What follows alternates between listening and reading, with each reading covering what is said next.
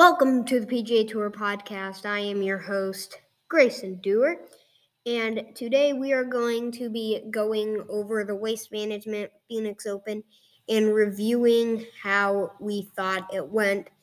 And first of all, that intro was great. That intro just got me ready for this podcast. I loved that intro. And if you don't know what it was, you probably if you don't know, you didn't watch golf this weekend or you don't care. The hole-in-one at 16 by Sam Ryder. That was maybe the most exciting hole-in-ones I've seen live. And no, I wasn't there, but on TV live. That was incredible. And I don't know what else to say except I was tracking Jordan this week. And he didn't play good at all. He really couldn't get that driver going. He couldn't get putting going whatsoever. And before we start diving deep into the episode, if you would like to ask a question, DM me, and my username is now at PGA Tracker on Twitter. So use that now, at PGA Tracker. Nothing in between. PGA's uppercase and then the T on Tracker's uppercase. No spaces, no nothing. At PGA Tour Pod, I had to delete because apparently I violated Twitter's whatever, so I couldn't use that anymore for the podcast. So that's going to be the new link. To DM me, ask a question for the podcast. Or else you can go to anchor.fm/GraysonDewer/message to ask a question. Yes, you will get shouted out, your name and everything. So now we're going to dive into the Waste Management Phoinix Open. So first, I want to talk about Sahith Theegala. He was a rookie on a sponsor's exemption who played incredibly good. It was incredible how good he played, and that was insane how he played and how he maintained composure. It really just came down to experience at that point. So that was crazy. And then Xander Schauffele also getting a 15 under. He had a chance all week, but I just didn't feel that it was a Xander Schauffele week for him to win. And then Koepka at 15 under, he really just didn't play well in that final round. I mean, he had opportunities. He had so many opportunities to win. He just couldn't get it together. Same with Sahith Theegala. If he only shot 1 under for round 4. He needed to shoot better, and he knew that. He just couldn't do it. And that was really it for the top 5 people on the leaderboard. How about missed cut? So notables that missed the cut. Ricky Fowler missed the cut. I felt like he wasn't in his game whatsoever yet. I'm interested to see how he plays at the Genesis.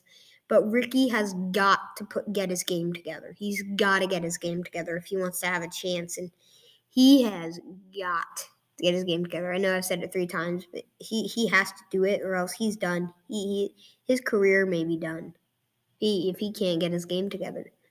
So if he can't get his game together, like I've said for the 6th time, he's not going to be in any tournaments anymore if he cannot get his game together. Gary Woodland, he missed the cut. Felt like he was off. I mean, he was like guaranteed to make the cut. Then I don't know, he just didn't play well on that last 4 holes on Friday. I mean, he had a chance to be in contention this weekend, and then he just blew those last 4 holes with bogeys, and it wasn't good. Sam Burns, feel like he needed to do something as well. He missed the cut. He just didn't play well, and that's all the notables we're going to really point out. mean, you could say Daniel Berger, Tony Finau, Victor Hovland. They're notables. I'm not going to get deep into them. And then the winners of the tournament. Scotty Scheffler and Patrick Cantlay went to a playoff. Scotty Scheffler ended up winning on, was it the fourth playoff hole? Third playoff hole? It was either the fourth or the third. But Scotty Scheffler, like I said in one of our podcasts before, he really could have a chance to get a win this year. And let me see, how has he done in previous performances? I'm going to go look that up. I should have looked it up before the podcast. Scotty Scheffler. Farmers Insurance opened his last tournament, tied for 20th, finished 5 back in the Farmers Insurance. Then the American Express finished tied for 25th. Hero World Challenge, second place, 1 back of the lead. Victor Hovland won that one. RSM Classic tied for 57th. Houston Open tied for second. But yeah, he has not won a tournament. He hasn't won a tournament yet. He's been close, yeah, but hasn't won a tournament yet. So, that was his first win. Right? Wasn't that his first win? Yeah, that was his first win. And I said earlier this year, he's going to be one of the ones to get their first win on tour. And shout out Patrick Cantlay. He played extremely well this week.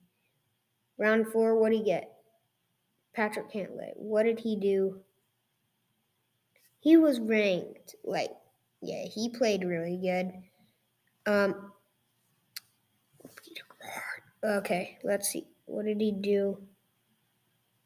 Okay, but he did play pretty good this week. Round 3, shot 3 under. Round 2, 66, 5 under. Round 1, 4 under. So that's what you really need to do. He played pretty well. And that was really the recap of the tournament. Now we're going on to the Genesis Invitational. The day this podcast is up, there is a poll on Twitter at PGA Tracker. There is a day left, a little more than a day, for the poll on who should I track this week. Right now, Jordan Spieth is in the lead of the poll, so I think I may be tracking him, maybe, this week. So, on Wednesday, what I'm going to do is I'm going to give you the update on who I'm tracking, score prediction from him, what my fantasy team is, and why they're on my fantasy team, and that's really going to be it for the Wednesday podcast. And that is really going to be it for this episode. So we will see you in the next episode. Until then, peace.